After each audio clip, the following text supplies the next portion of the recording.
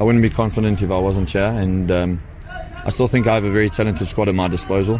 I have a lot of experience and I have a lot of talent in many departments and many areas. And when I have a look at the performances and the energy and the intensity that the guys put in today, even though we walk away with nothing, I think a lot of teams have played worse off here than the performance that we put out. And yeah, we still have a long way to go. I mean, 6 games, yes, we still need probably 10 points to be safe. And if we keep performing the way we do, we'll get those points. Well, they have to come from the next few games that we've come from. You know, we also play 3 games in Thohoyandou, not against poor opposition.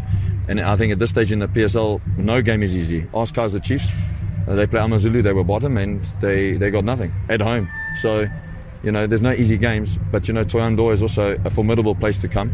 Not because of anything untoward, but because the atmosphere that the fans bring, the heat, it's a difficult place to come for teams to play. But with the performances that we put in, there's nothing to say we can't pick up points on the road either. If we play like this, there's no reason why we can't pick up points elsewhere.